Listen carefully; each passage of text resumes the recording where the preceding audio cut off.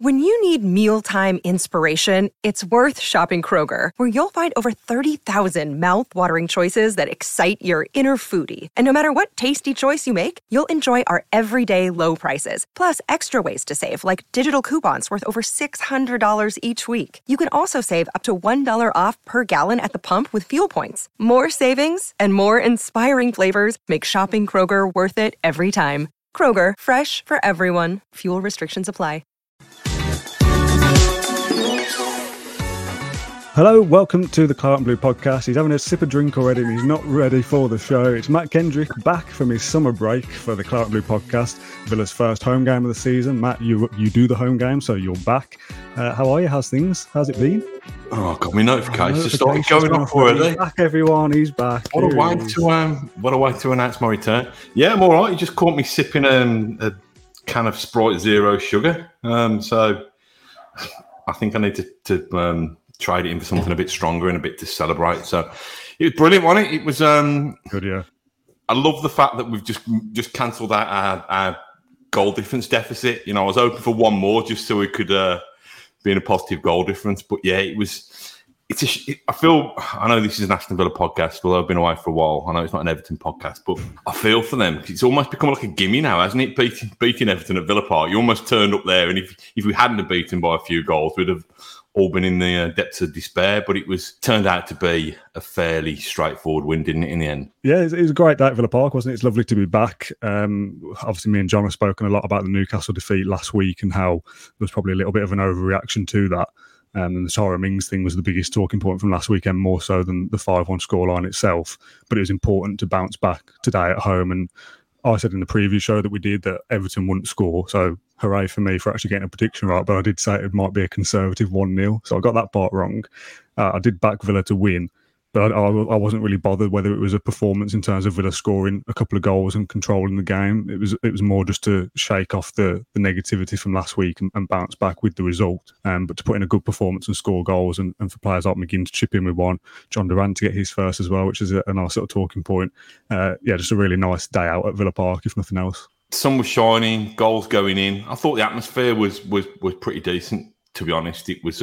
I think when the clock went up for 9 minutes of stoppage time, I think we all thought, "Listen, we're all done here now." To be honest, we'll all go home and celebrate and have a drink and that kind of thing. But yeah, it was just very, very routine, and it was very Villa at home that we'd come to expect under Unai Emery.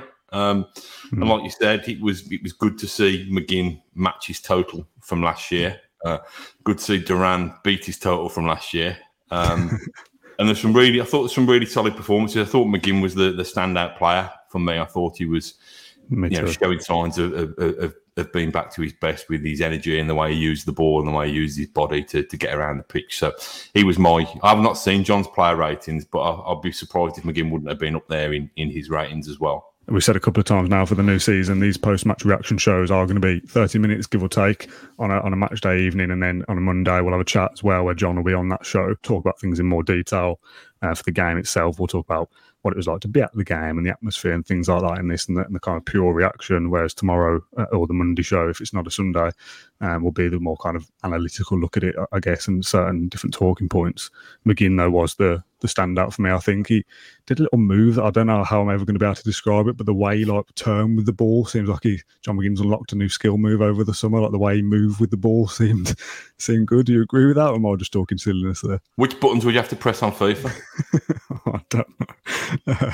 Is there any other standout performers in terms of the individual? Because I think there's probably a little bit of a caveat for this game. I thought Everton were terrible as well. I'm not just saying that Villa only scored 4 goals because Everton were rubbish, but I thought Villa played well. But they were a side that you look at and go, if they don't get a goal scorer, they're going to be in serious trouble this year. Like, they don't create anything whatsoever, apart from a couple of good saves that Martinez made. Besides those, you just look at those and think they lost to Fulham last week, lost today, haven't scored a goal in the league yet. They will be in trouble and look poor. But I still think Villa played with their usual kind of swagger and things as well. And McGinn was certainly the standout for me, but I think there was a lot of performances that kind of contributed to the overall game and scoreline without being kind of 9s and 10s out of 10s, like the whole back line. I don't think anyone particularly stood out, but everyone did the job that they had to do and kind of kept things ticking over simple. Yeah, I thought Everton looked like a team that had got so fed up at that stat about it being the most played fixture in top flight history that they wanted to end that as soon as possible. They were dreadful, and when Calvert-Lewin went off as well, that made them gave them even less of a threat. But you can only beat what's in front of you. I thought defensively, given what we had to suffer at Newcastle, although we were never going to have to face the same kind of threats, I thought defensively we looked pretty solid. Like you say, Martinez came to the rescue a couple of times. I thought Luca Dean did well, actually. Torres looked, again, he wasn't tested particularly that many times, but he looked a lot kind of calmer and more secure in his surroundings. Yeah, Douglas Luiz. I'm not do the usual. Can't really do this. Can we on a half an hour show? But we can do our usual of going through the whole team. I thought Douglas Luiz was very Douglas Luiz again, very very reliable, and I think he's definitely got the job now, hasn't he? As penalty taker, he dispatched that one, and I think he definitely given the next one to take. Promise this won't turn into a season of Ollie Watkins bashing, but I felt he looked a bit kind of ragged at times, didn't quite make the right decision, but we know that he does that occasionally, but we also know that he works tirelessly for the team, and we also know that he's going to score his fair share of goals this season. I think it's one of those, I've not spoken to you much, well, certainly not on here in the summer, and I've obviously sensed the real kind of sense of excitement and, the optimism bubbling, and I just didn't know how much last week, the injuries to Buendia, the injury to Mings, the battering on the opening day of the season. I didn't know how much that had taken out of the excitement, but I didn't get the sense that Villa were, the fans or the players were particularly nervous today. It was like, okay, got that out of our system, business as usual. We're at Villa Park. We win matches at Villa Park. It was very, like I said, very routine and very expected. Yeah, it was very, very comfortable. And I think you talked there about the 9 minutes at the end of both halves even, but at the end of the game where it's kind of like, oh, you could just blow up now. Like, let's just put Everton out of their misery. They don't want to play this extra 9 minutes, and it could be an extra 90. I don't think Everton would have scored a goal. That game was wrapped up really on the 55th minute, 60th minute, whatever it was, when the second goal went. It was like, if Everton don't score goals, they're certainly not going to score 2 to get a point here, let alone 3 to win it. The second goal going in about 20 minutes. It might have been the third goal then in the second half. Yeah, but you know what I mean? It all just kind of petered out, isn't the right word, but it felt like a bit of a, this is a training kickabout for Villa here. Like, the atmosphere kind of died down a little bit. We all just were going through the motions to get to the end of the game, and did feel like it dragged on a little bit in terms of the added time and things like that. But like you say, routine against Everton, and we know that when we play Everton towards the start of the season, particularly at Villa Park, we tend to beat them. And I've got a little stat for you, actually. Well, I'll say a stat. You're never going to get it because it's more of a guess than anything. But you mentioned it being the most played fixture in English football, and I thought, I haven't seen any of the Sky coverage, but I'll be amazed if they've not mentioned it, because it gets mentioned every time we play. First of which was in September 1888. Matt, I know you were probably there covering it for the local paper, so you've seen them all. Just wanted to guess, it's the 229th game between the two sides today in professional football, according to AVFC Stato. So go in his mentions if he's wrong. Have a guess how many Villa have won out of those 229. Be halfway down the middle, wouldn't it? You'd think about. Well, no, there could be a fair few draws in there. 112. That's not terrible. 87 apparently, and Everton 82, which is close. Right, we beat him 87 times in the last 3 or 4 years. I'm sure we have. Exactly, it feels like that, doesn't it? Yeah, it certainly feels like we beat Everton, and that's a standard. 60 draws apparently, 87 for Villa and 82 for Everton. 229 games though between the two sides. That is some going, isn't it? You know what I thought the stat was going to be? I thought the stat was going to be, how many times did Anthony Taylor pass the ball today? I thought it was going to be that, because he must have had some of Everton's best defending, broke up the play for yeah, he did. He was properly in there, getting involved, wasn't he? Let's talk about the lineup a little bit. And again, when we do these shows and we talk about the lineup, it's always with the hindsight that we feel probably very differently about it at 2 o'clock on an afternoon or 1 o'clock on the afternoon today to how we feel about it at the end of the day. But I think there were probably eyebrows raised for Leon Bailey's inclusion. We did a predicted 11 on Thursday or Friday, and John thought that Emery would play Bailey out on the wing, and there was loads of comments replying to it saying, oh, not Bailey, anyone but Bailey, he's had plenty of chances, he's no good. Goal and assist today, and the level of opposition, I think last week against Newcastle was probably one of the hardest games we'll have all season, and today was probably one of the easiest we'll have, so take that into account a little bit. But Bailey played well, I thought, and contributed and seemed to have a bit of a... Obviously, he's not perfect in every instance of his play, but he seemed to have a bit of a spring in his step. Maybe that's the arrival of Nicolo Zaniolo breathing down his neck and thinking, I've got to start contributing here. I wonder if it was the arrival of Diaby, because I thought they actually combined quite well. We've probably complained in the past that Bailey doesn't share the ball enough with his teammates, but I think there were a couple of opportunities. There were a couple of occasions or several occasions where they worked well together. It was interesting, wasn't it? The Ashley Young being back. Bailey's absolutely kind of had him on toast, I think, for the opening goal, and great delivery, and McGinn's made a perfectly timed run to stick it away. Yeah, we know Bailey blows hot and cold, but we also know that, we were raving about him, weren't we? A couple of seasons ago, really excited to have him. We know that he scores goals against Everton. Fortunately, he didn't do his hammy. Yeah, he didn't do his hammy after today's one. With the couple of injury blows we've had, and I know they're not necessarily in the same position as Bailey, but with Buendia and with Jacob Ramsey and now Coutinho getting injured, we probably didn't think we would need Leon Bailey this season, because we were on about, we spoke before, haven't we? You strengthen the first 11 and they become your squad players. We probably didn't think we'd see that much of him. But again, on today's evidence, he's still got a part to play. And we need to see, don't we? I don't think he'll play anywhere near as many games as he did last season. But if that's what, like you said, if the competition for places, if that's what he needs to get him up to that kind of consistent level, then that's what squad building's all about, isn't it? The injuries is getting slightly annoying now, isn't it? Obviously, Buendia and Mings are the obvious ones. Like, we saw the T-shirts for the Newcastle game for, whatever it was, we're with you, Emmy, or whatever. Today, the T-shirts out again for we're with you, Tyrone.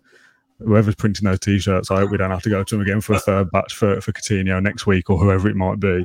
These long-term injuries are starting to add up. Coutinho going off looked in pain as well. That looked like a difficult one. I don't know whether his was the one I'm thinking of, but there was a player that went and took the ball and kind of, when two players hit the ball at the same time and one of them kind of swings the leg back. I don't think it was Bailey, but somebody else went down, and you kind of go, every half injury now, you kind of go, well, that could be a bad one, because that's what seems to happen to Villa at the moment. And that will curtail our season in terms of expectations and squad depth, that we probably wouldn't be offering somebody like Bailey loads of games, because you've got Buendia and Coutinho and Diaby and Zaniolo coming in and offering competition there. Two of the three I've just mentioned might not either be here or be injured. And Bailey's thrust back into the first team again, and you haven't really made any progress in terms of squad depth. So if they are to continue playing players that maybe you think should have been improved on, and there'll be others where people think maybe Matty Cash should have been replaced, or whoever, Ollie Watkins, some people argue should be replaced, which I don't agree with, but the comments this evening are very much anti-Ollie Watkins tonight. If they are going to play and contribute and feature this season, you've got to get behind them and support them, but also they have got to step up their game, and Emery's got to get the best out of them as well, because no matter what Villa do in terms of recruitment so far in the window and for the next kind of 10 days or so, we've got a lot of talent already in that squad that need to kind of up their game. And like you said, if it needs somebody like Zaniolo to come in and make Leon Bailey go, ooh, I need to start performing here, then that's what it'll have to be, because these players are going to have to play a lot of games this season if Villa are to go on and be successful. Yeah, I must admit I felt for Coutinho today, because I thought it was one of those games. Obviously Emery's made several changes with the fixture, the packed fixture list in mind, and trying to rest a few people for the midweek game at Hibs. And I thought it was perfect for Coutinho to get a bit of confidence. You could see it was almost like a showboating cameo. I thought little kind of flicks over his shoulder, dropped the shoulder. I think he'd done a really nice kind of flick about 10 seconds before, and it didn't look good. And I know we spoke about this last season. I can't remember the injury, but it still frustrates the hell out of me, Dan, in terms of the amount of money, time and effort that goes into looking after every aspect of welfare of these players, the diet, the sleep patterns, the recovery time, the ice baths, all these things, yet they still get players with injuries that haven't yet properly been assessed, and they make them walk. I know he was supported by a couple of physios, but they make them traipse halfway around the pitch again. And where's the wheelchairs? That's what you're thinking. Yeah, we've done it, haven't we? We've done the kind of rickshaw and wheelchairs and Heelys and rollerblades and that kind of thing. But it's. I think the fellow sitting next to me said, "Do they have like these golf carts in Saudi now, or in one of the leagues?" You're missing a sponsorship opportunity there, aren't you? By not getting, a little kind of.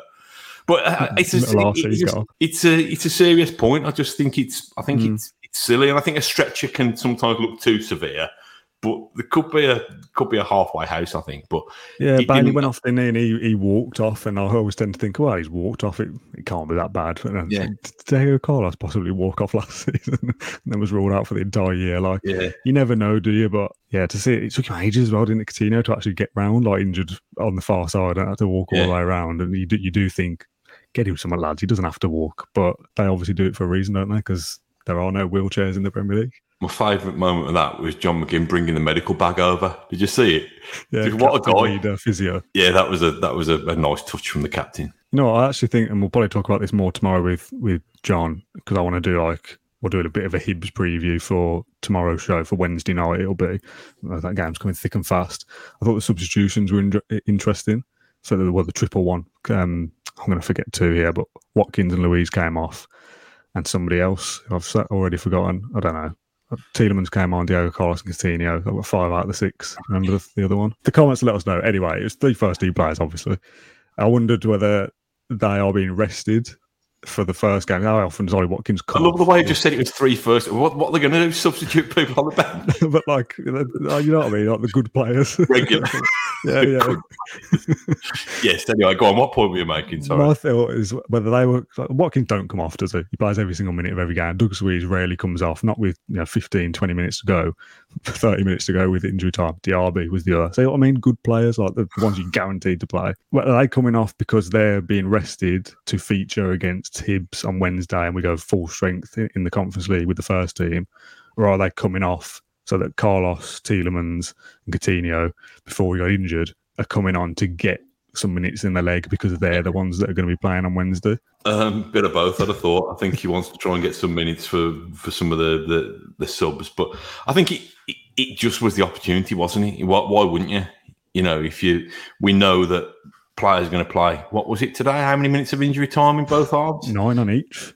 So they're going to play, what's that, 110 minutes of football twice a week. I just think if you're 2 or 3-0 up against a team that's hardly laid a glove on you, you might as well just use it as an opportunity. What do you think of Duran? He's funny, isn't he, Duran? There's something about him that I like, and I don't really know why, because we've not seen that much football from him yet, but he seems to be a good personality. Again, I thought his goal celebration was interesting, that all the players seemed buzzing for him. Like, he's got his first goal for us, and it was obviously his first touch for the goal. I think he's ruined this opportunity with his first touch. He's overwritten it. But to be fair, it was a good I think he did that on purpose. I think he did that to draw Pickford out and bounced it off his knee or something. Yeah, I like Duran. He offers something. He's clearly a wild card, isn't he? And again, it's something we'll probably talk about more in depth in a week, depending on whether Cameron Archer does end up going.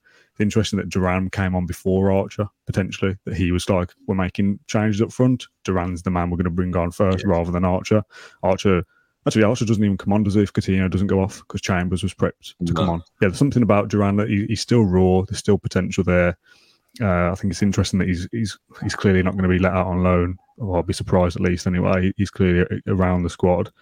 And whatever Villa do in the Conference League, whether he starts or not, he will be involved in that. And hopefully in those early stages when you're playing lesser opposition before we get carried away and say that Villa are going to win the lot, Duran should be able to score some goals in that tournament for us and be a bit of a star, possibly. Does Ashley Young claim another Villa assist for that goal? It's just poor from Everton, isn't it? That to have your own throw-in, be fumbled at the back, and then the rookie striker goes through on goal, has a poor touch, like I said, and still manages to score to put the final. He's slotted it quite well. I thought the finish was good. Yeah. Like you say, the celebration was it meant a lot to him, didn't it? I think he's probably still out there, kind of signing autographs and posing for photos. He just didn't want to go in, did he? Bless him. But I think we've said this before a few times, haven't we? But he's almost got that kind of everyman enthusiasm about him. He really, I think he feels really, really privileged to be playing in the Premier League. You know, I'm sure he backs himself and backs his ability, because he should do, especially if you've got a manager like Unai Emery who's prepared to throw you in and give you a chance. But I hope that will just almost, this is just my take on it from a million miles away, but I hope that will give him the confidence to believe that he's rightfully there. He's only a young kid. I know he's a big lad, but he's only a young kid.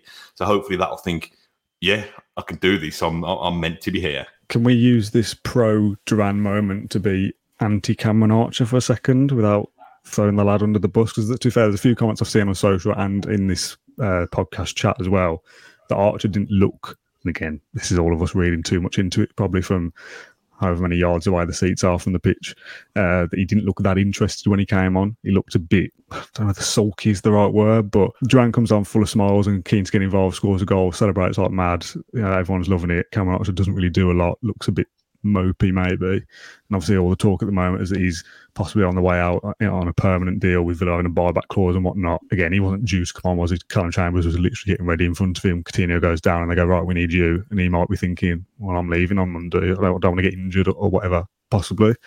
I like Cameron Archer and there's clearly a talent in there, but if he was to stick around when he comes on, I want to see him bustling around full of energy, smile on his face, scoring goals, not like, I've got to go and play football. Like, if that's the case, stick John Duran on. I must admit, I didn't. I'm gonna play the fifth there and just deny all. I didn't watch his body language close enough, to be honest. But it's a weird one, isn't it? To be honest, the Cameron Archer swingometer is a weird place because he does. Was it Sheffield United he's been linked with? Yeah, 20 million. So if he does make this move and he suddenly scores a couple of goals for them, all of a sudden it'll swing back and it'll be the best thing since sliced bread. I'd keep them both around if it was up to me, but I think Villa want to be quite shrewd in terms of if they can get decent fees for some of the fringy players, they will do it. And the buyback clause is a new thing for Villa, isn't it? It's almost like a kind of a big club small print that we haven't really been aware of before. So I don't know. I wouldn't say John Duran is now kind of king of the world and Cameron Archer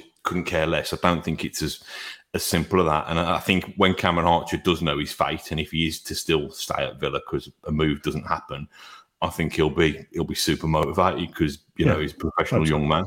Obviously, you've not been, as far as I know anyway, you've not been to any of the friendlies. You weren't in America anyway, I know that at least. So, like me... Oh, don't rub it in. No, I wasn't either. I was about to say we weren't at Newcastle either. So was that your first experience of seeing Villa in the flesh this season? Yes. I just wanted to get your thoughts quickly on the new boys as a whole. Probably you mentioned Torres is an interesting one because I feel like at the moment it's just that you don't really notice him, which is fine. Like I'm okay with that as a centre half to not that he's not involved, but he's not made any mistakes or anything. So we're not talking about Torres is this, Torres is that. He just does his job and that's fine. Tielemans obviously came on against Newcastle as well in obviously an awkward game in terms of what happened with Mings, and we're already losing and whatnot. Playing on the left as well, which doesn't suit him. But Diaby is the one really that I want to talk about a little bit. Obviously, he scored last week. Could have scored a great volley today. Yeah. that chance was, to be fair, as much as I don't like Pickford, it was a good save. My first initial thought was that he just hit the post, and that would have been an unbelievable goal. But yeah, good save. Diaby looks dangerous though, doesn't he? No matter what, whether he's involved in every passage of play or whatnot. Just having a player that's got that pace, and when he does get through, he's also got the ability to finish as well. He looks a serious talent, doesn't he? And I don't know whether you've seen our season preview. I've got him down as being my top scorer this season in the Premier League. I think he'll score more than Watkins. Yeah, when I watched the season preview back to front, I did think. What else did I say? On Diaby, probably what a unit he is, really. I think he's a kind of, without sounding like a weirdo, he's a kind of really good physical specimen, isn't he? Do you know what I mean? He's almost kind of sprinter's physique, I think, not in a kind of Adama Traore way, but he looks like any worries that you'd have about him adapting to the pace and physicality. Well, not the pace, obviously, because he's rapid, but the physicality of the Premier League. He looks like he can handle himself. He looks like he's brave enough to go through spaces between two defenders and not really care whether he's clattered, basically. That's what I like about him, the fact that he's got that kind of that power about him as well. But his quality, and I'm with you, I thought that had hit the post. I thought, but Pickford's got a good hand on that. I think whether he'll be top scorer, I don't know, but I think he adds a different dimension to Villa. I think we know that Emery can build through the phases, through the parts of the team, but that explosiveness, I think, is something that gives us an added threat. So, yeah, I'm a big fan. The other thing I was going to say to you was what I was dreading today, but it wasn't as bad as I thought. The bit of the Holt end. The terrace view. When I've seen it in pictures with an empty Villa Park, I think it looks a bit incongruous. I think it looks like, it's a big word, isn't it, for the Clown Blue podcast? I think it sticks out a little bit, but it didn't look too bad. I'm not massively in favour of anything like that being in the Holt end, but I'll tell you what it looked like. Do you know those kind of bird watchers boxes that are hidden? They're almost like camouflage. Yeah.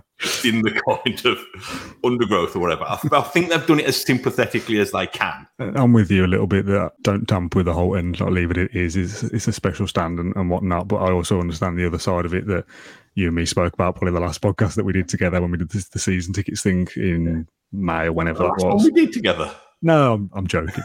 It feels like it though. And we were kind of saying, like, if you want to be a club that goes places, these things are going to come in at some point because you have to keep up your revenue streams and whatnot. I've seen some things on social media on the way back. I don't know whether they're true or not, but they're kind of like, there's almost like two sets of fans clashing heads, that like the normal fans versus the posh terrace view fans going against each other as like, why have you paid for that? Why are you ruining my whole end? And them almost like gloating back. Again, don't know whether it's true, but if it is, get over yourselves. And if someone wants to go and spend however much it is for the terrace view, go for it. Absolutely. Like I said, I have heard though that if you want a premium seat in the dugout with a roof on, you have to pay more. What's all that about the dugout in a sec? Yeah, the terrace view thing, whatever. I don't really care. I saw a lot of moaning about how it looks. Shrug of the shoulders for those that are only listening is what I've just done. It's just whatever. When the stadium is full, I forgot it was even there. Dugout thing. I wanted to mention this in terms of like atmosphere as well, and I'm going to only come at this from a what's the word? Like I'm guessing, whatever the proper word for that is. I saw something with Newcastle in the week that they've had to change their dugouts to comply with Champions League rules. So I don't know whether Villa have had to change theirs to comply with the Conference League rules. I don't know what that would be, whether they have to be a certain size or allocate certain seats for extra press, or I don't know what it is. I just thought it might be a coincidence that Villa are in Europe and are now tinkering with the dugout. Because you sit quite close to the dugout. Is anything, all I noticed was that it didn't have a roof on it, but was any other kind of configuration any different? Or were the seats, because, you know, on stadium tours, when I'm sure you've done the Villa Park tour, you sit in that dugout and it throws me how low down you are. You're almost kind of just a floating head at the pitch level. So I wondered, has it been raised at all? Has Emery's seat been raised at all to give me a better perspective, or is it just they've just knocked the roof off it? It's a great question, a great investigative journalism question. I don't know. We'll ask John tomorrow. Exactly. I can't tell from the angle of where I'm at. I can kind of like look over people's heads and see more of the players now. But that's because I'm not looking through a plastic piece of perspex or whatever it is, and I can see like, oh, so-and-so's about to. I can see him taking his top off rather than it kind of being hunched over in the arch of the plastic or whatever. So I don't know whether it's anything like that. It'll be interesting to find out, just as a bit of a note to go, oh, this is why. Maybe Brighton is one to look out for. Does anyone know if Brighton have changed their dugouts for the Europa League? Let us know in the comments below. Anorak thing, isn't it? Oh, I can't wait till I see Brighton on the telly just so I can find that out. Yeah, there's got to be some wise guy in the comments who knows the reason, who's got more information than us anyway. So. Hopefully, and this is exactly why we're doing a Monday show every single week, where we'll talk about things. It could be another chat about the game itself, or it could be 5 or 6 topics that we've missed, or things that happen. So less likely with tonight and tomorrow morning, but things that happen between the post-match show and the next day that somebody says something stupid on Match of the Day and we want to go and talk about it. That's what tomorrow's show is for. So we'll go away and do some digging, see if we can find out, not literally to the dugout, to see what happened to the dugout at Villa Park. Just very quickly before we go, because we said we wanted to do half an hour and we've done just over that.